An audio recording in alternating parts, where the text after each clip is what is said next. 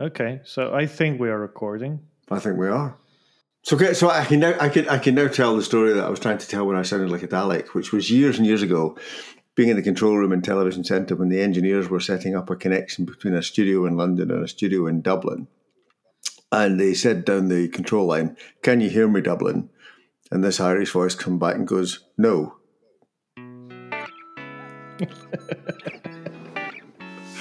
Only in Dublin.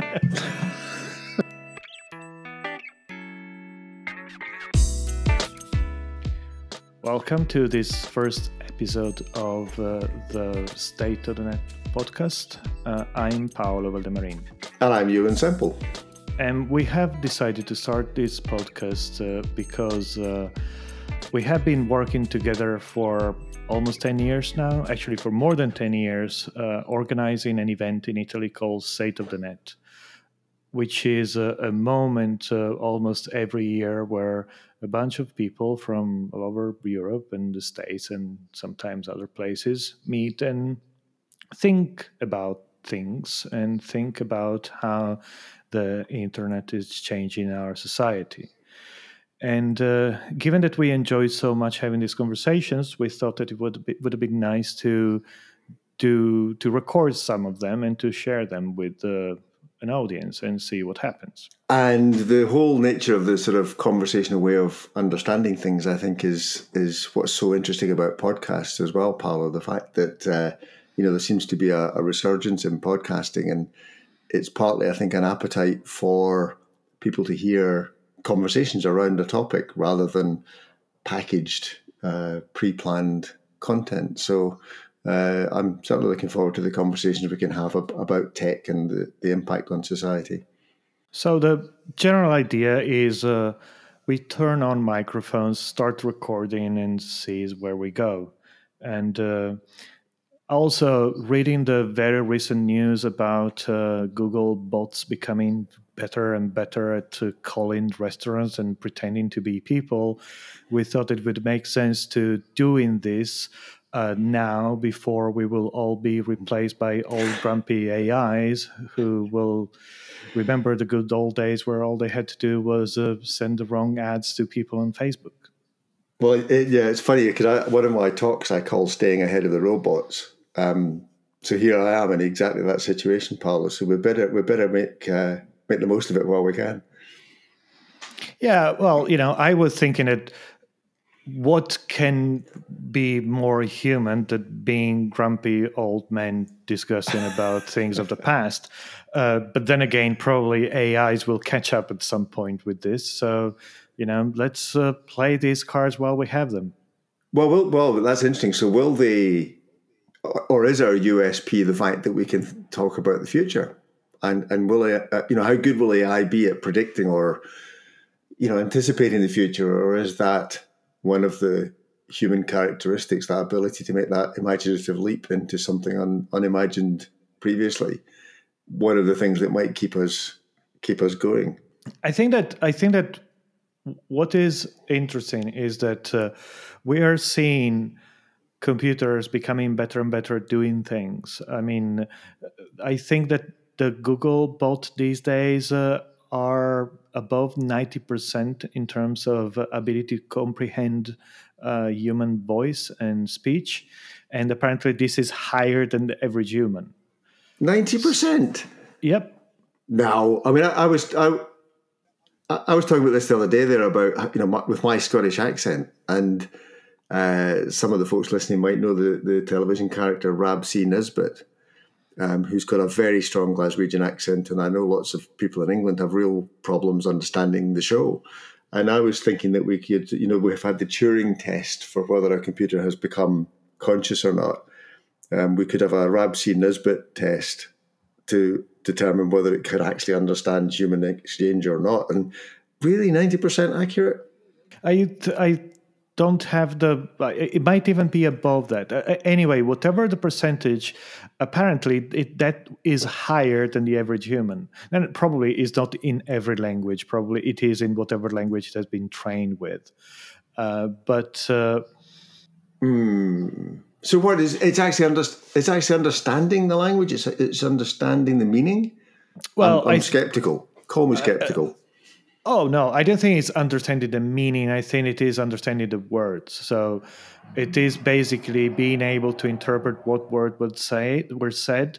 And part of it is, of course, contextual. You can say it, for example, when you are dictating to Siri, how sometimes you get the wrong word, but after you tell the next word, it will fix the previous one because in that context, it makes more sense. So it is trained in the context of language, basically knowing that some words tend to go with other, but they don't understand the actual meaning. I mean, understanding the meaning is a completely different thing. And well, no, by God, if they would understand 90% of the meaning, I think that would already be in control of everything.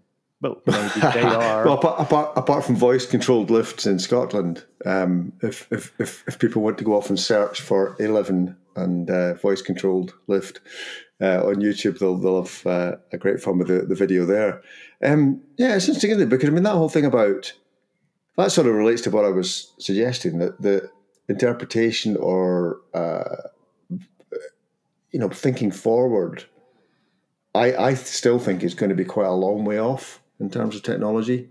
Yeah, I agree. I think that there will clearly be very significant advances everywhere. You can have a very large amount of data and start be able to predict based on data. So stuff like driving or accounting or probably legal professions, or those situations where by being able to analyze a very large number of data or data sets, you can learn things. Probably computers will be, I mean, I'm sure computers will become very useful in diagnosis of diseases, for example, if they're not already. But in terms of being grumpy old AIs and complain to each other about humans, I don't think that's going to happen anytime soon.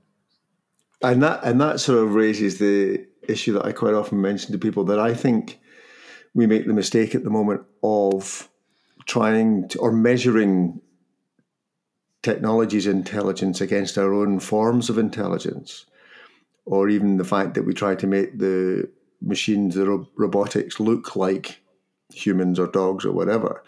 Whereas I think both of those will become much more powerful and potentially in the future eclipse us when they start operating on their own terms and their own form of intelligence, if that's the right way of describing it, where the means by which AI arrives at actions or decisions may be a very different way of working things out or understanding things than we employ, but might be faster and might be more effective. Well, I guess that the big challenge here is going to be for us to keep understanding what AIs are doing, and given that we will be, I don't remember who said this, but apparently one of the big challenges with humans creating AIs is that we will have to try to instill in AI something which we don't have, which is respect for inferior form of life. We are not very good at doing that, so the fact that we will create something that will be like that is sort of unlikely. But I think that, probably until AI develop a sense of humor, we should not be afraid about them becoming evil controllers of the humans. Well, yeah, there's a few humans I know that could do with developing a sense of humor, but yeah, it's interesting, that whole thing about. Well, that's why I wrote an article recently called The Ideology of Algorithms. It's the fact that we need to give some serious thought to the sorts of values that we program into things, because, at the moment, by default, it tends to be the values of a small group of geeks in California. And especially once you get more advanced AI that's, known as black box AI, but begins to work under its own auspices, then how you set it up in the first place has got really significant consequences. And I, in that article, I worry about the fact that we're still too inclined as a society to step back and say, well, I don't do technology and leave it to other people. But if it's going to come out well, if we're not going to end up in a pretty dystopian future, I think more people need to become more willing to roll their sleeves up and get involved.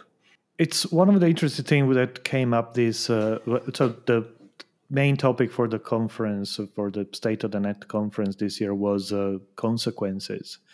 And one of the consequences that we were investigating were related to the Cambridge Analytica scandal, and more in general, what do we have, what can we do about these huge technology companies that very often, I mean, they're not necessarily evil, they just have not considered the consequences of what they were doing. And to be honest, probably nobody can. I mean, when you develop a technology to deliver better ads to people, I think that honestly, you're doing a kind of a good thing. And if that technology would work, and most of the time it doesn't, the fact that I would get ads of stuff that potentially interests me is better than me getting ads of stuff that does not interest me. But the problem is that when you use that very same technology to target specific groups with political advertising, then we have a problem.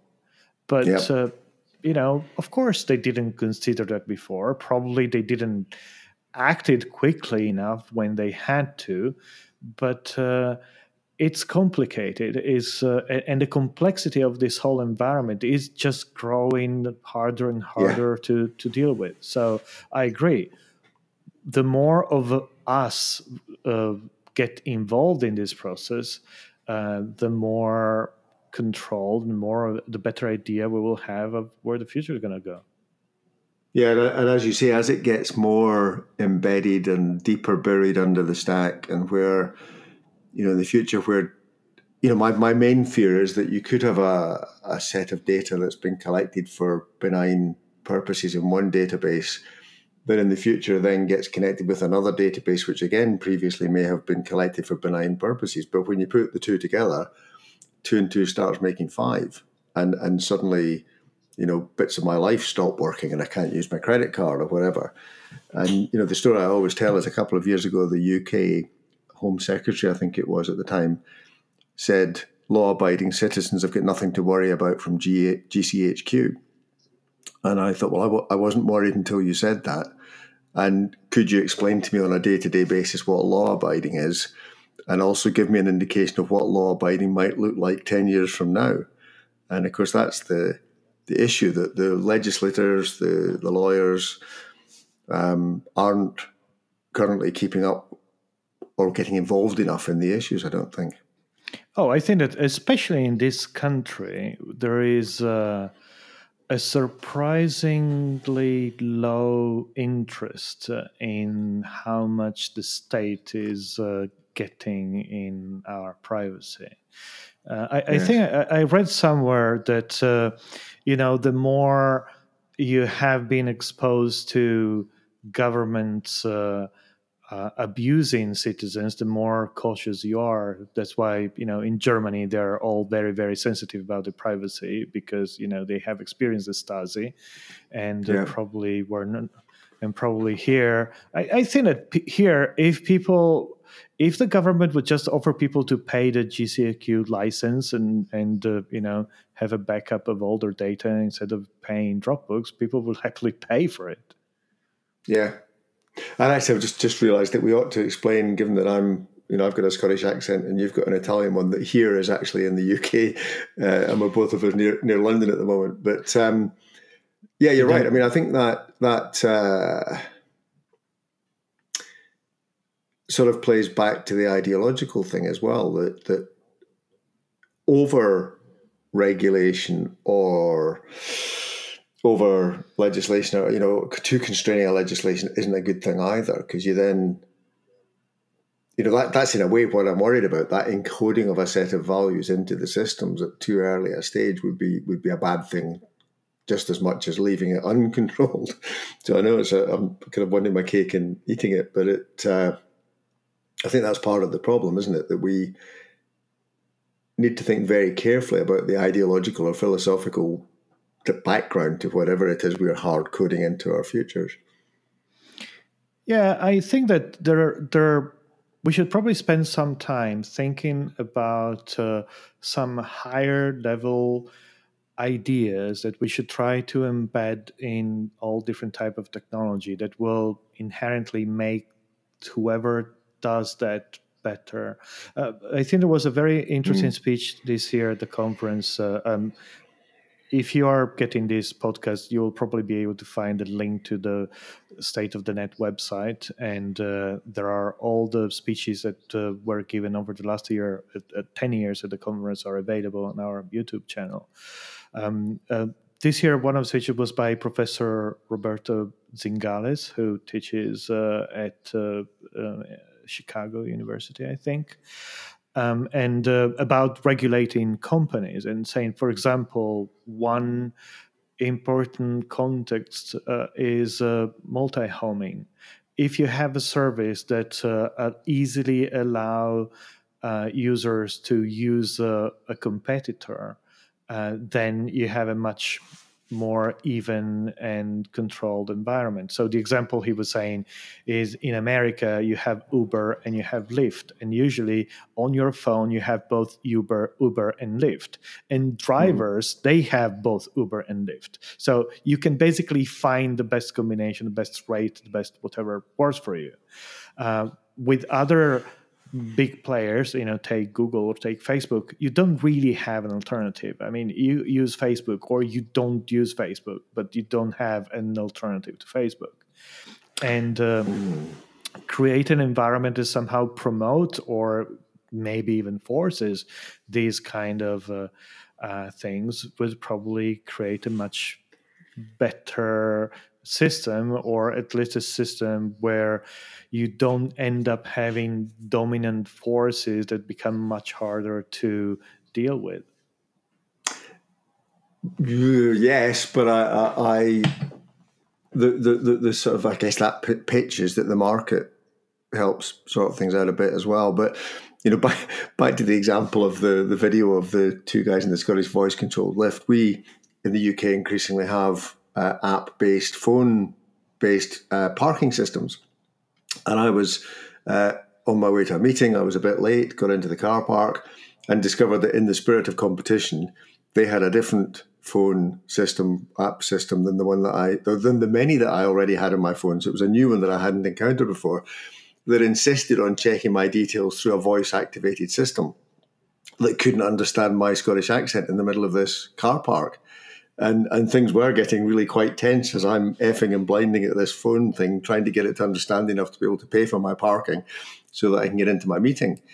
And of course, that's, again, partly why we end up in sort of monopolistic situations, because sometimes it's easier to avoid some of the friction of the differences that keep us healthier in other ways. Yeah, but I mean, if in this context, a truly multi-homing system would have been one where you could pay on the machine using multiple apps. So whatever Right, app you okay, I've got have, you. Yeah, then yeah. you could use it, which is of course harder to implement because it would imply some kind of interoperational system, which, to be honest, I mean, these days it can't be that hard to do. It just, and it would be a big advantage for users. I guess that the problem is that many times companies don't really feel that need. Many times company just say, okay, this is easier for us. It's easier for us to build our own app. It's easier for us to compete. It's easier for us to compete. It's how do you figure out, how do you split the money with other companies? How do you figure out? Yeah. So this the fact that it is a bit harder to implement a complex system makes people not do it, and it usually is against, and the more you create this small friction to users, the more you keep them attached to your system. It's like the fact that Yeah, if yeah. you want to change phone operator, you need to change SIM. There is no reason to change SIM. The SIM is just a number that one phone Mm-hmm. operator could just tell the other phone operator, here, this is a number of this user. They don't do that because this means that to change operator, you need to go to a shop or order it online and wait and get it. It just makes it a little bit more difficult. And but it is changing, and it is. There was a time where there was no number portability. Now Mm-hmm. there is number portability, and there is number portability mostly because government have imposed operators to implement this. So I think that there might be some types of rules that actually make technology thriving and work better. Yes, and I think that exactly, and I think that's what we need to get better at, or have more people involved in. And because when you were describing that, the benefits of more integrated background systems, I mean, that then raises the issue about big data stores where more of my data is held. And this is partly what the GDPR legislation is about, is that integration that makes things easier can also make things more problematic in the sense of the patterns that are then visible. In some ways, a fragmented system makes it harder to put 2 and 2 together and make 5. And if we're not going to do that, how do we demarcate the different uses of the data in ways that are robust enough that we trust them? It's interesting watching Apple and the way they manage data. And, they made a USP out of not using your data or not even seeing your data most of the time, and how that causes a degree of frustration. So, when they first of all had iCloud for photos, and the fact that the photo algorithms that recognized people in photographs were done separately on each machine, which meant that you had to wait for the next machine to take the time to go through all the pictures and decide who they were. And that they've had to sort of shift on that because customer expectations were otherwise. But it is interesting where that line sits between respecting the uses of the data and the risks of it being made use of in ways we don't like, as against the frustration that we have that the system's not working. It's difficult. I mean, finding the right balance is difficult because on one side there is a lot of data protection that should be in place, and it is not in place. I mean, we have weekly news of massive data breaches, and they happen. They will keep happening. I don't even have a particular problem. I mean, there was last week there was they revealed a data breach with Typeform, which is a very popular and very, very good product. And I mean, I like them and I'll keep using them. But they made a huge mistake, and unfortunately, everybody will do that. Funny enough, last week I had a problem with my bank. Somebody intercepted a bank card on the way, so they got it before I did, and they ordered some food with Uber. And I got a call from the bank. The bank actually noticed this, and they called me immediately saying, "Don't worry, everything is fine." There was all this reassuring language, and I was telling them, "I'm not worried. I'm fine. You're a bank. You will just give me back the money. I know that is how it's going to work." But I was thinking how the bank is so careful because everybody probably is very sensitive around the topic of money. No one is very sensitive about the topic of having a good password on your email account, which is probably the most dangerous and exposed piece of privacy that you have. I mean, if somebody gets in your mail into your mailbox, they can take control of your life. They can sell your stuff. I mean, it's amazing, and but most people are not very sensitive about that. But oh my God, I will never give you my credit card number, which is a public information. It's not particularly secure. The way we feel about these different things is actually quite interesting, because I think that many people feel very sensitive about stuff that should not be sensitive, and they are not sensitive. Well, that reminds me of a conversation, and I'm probably not going to do it justice, and forgive me, anybody who knows more about this, but talking to Vinay Gupta about identity and blockchains. And I remember correctly, was saying that ensuring the system is going to be key to allowing it to flourish. So in other words, building in, as they have with the banks, some sort of shared responsibility or means of dealing with the consequences of the thing going wrong is important to get us to trust it and use it with confidence. And Vinay was saying that this will be true and to your point, around things that people don't think they care about, like identity. In order for it to become robust enough, there has to be some insurance against the point where it goes wrong, because it will inevitably at some stage go wrong. I guess it's probably what we can safely assume is that every system we're using at some point in future will go wrong. So building redundancy and building, and most of all, preparing people for the fact that shit breaks is probably. I mean, in the work that I do with startups, helping founders getting off their company off the ground and building digital platforms, a lot of the work that I spend doing is teaching them that software breaks all the time, and that you need to. The biggest challenge is being comfortable with the uncertainty. Recently, I met a guy who for some time was in charge of the feed at Facebook, and he was saying that every time they tested a new feature, they would only do it on 1% of users.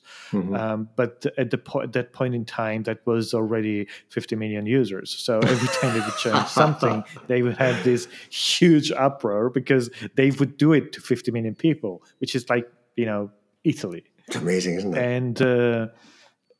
But to them, it was just a very small number of users, and it's software. We are the complexity of the technology that we are using. It's mostly not appreciated, I think, because with regardless how broken it feels many times. I mean, think about Facebook. I mean, no one.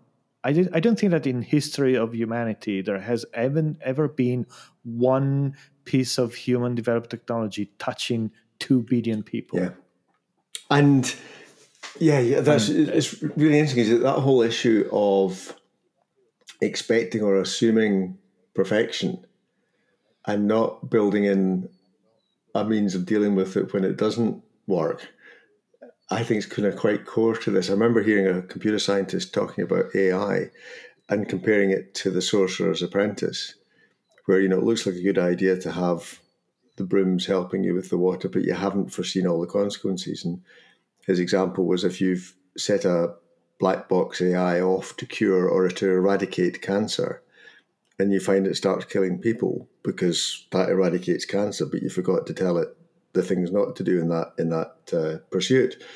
And it's almost like the old checksum on networks that are you a sort of an are you sure checkbox built into software might become important. I think that it is also important that we keep understanding how this stuff works. I mean, recently I read a story.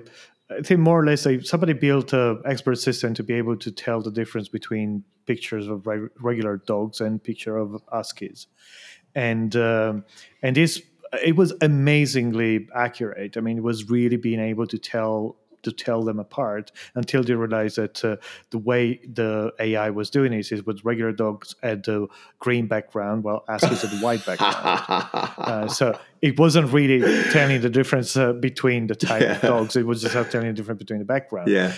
And it makes perfect sense. But the AI was very effective at doing something, but wasn't really understanding very much. And that relates totally to you talked about cars previously. That's the thing about self-driving cars that we forget, that our brains, even a bad driver, is taking in so much information and processing 99% of it subconsciously, but it's still being taken in and processed. If you try to get AI or a computer to do that, people talk about electric self-driving cars, you'll flatten the battery in about 5 minutes with the amount of computing it will take to do that. Yeah.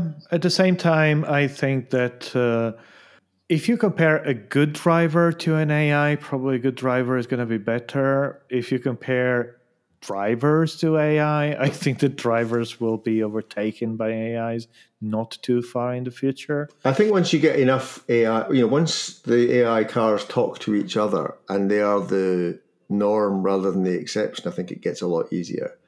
But while you've still got a mixed economy of an AI system having to anticipate all those bad drivers that you mentioned, that's very computationally onerous, I think. Well, that's why I think that the way forward is actually install weapons on all self-driving cars to get rid of the other cars. Yeah, but only for the wealthy people who can afford those cars.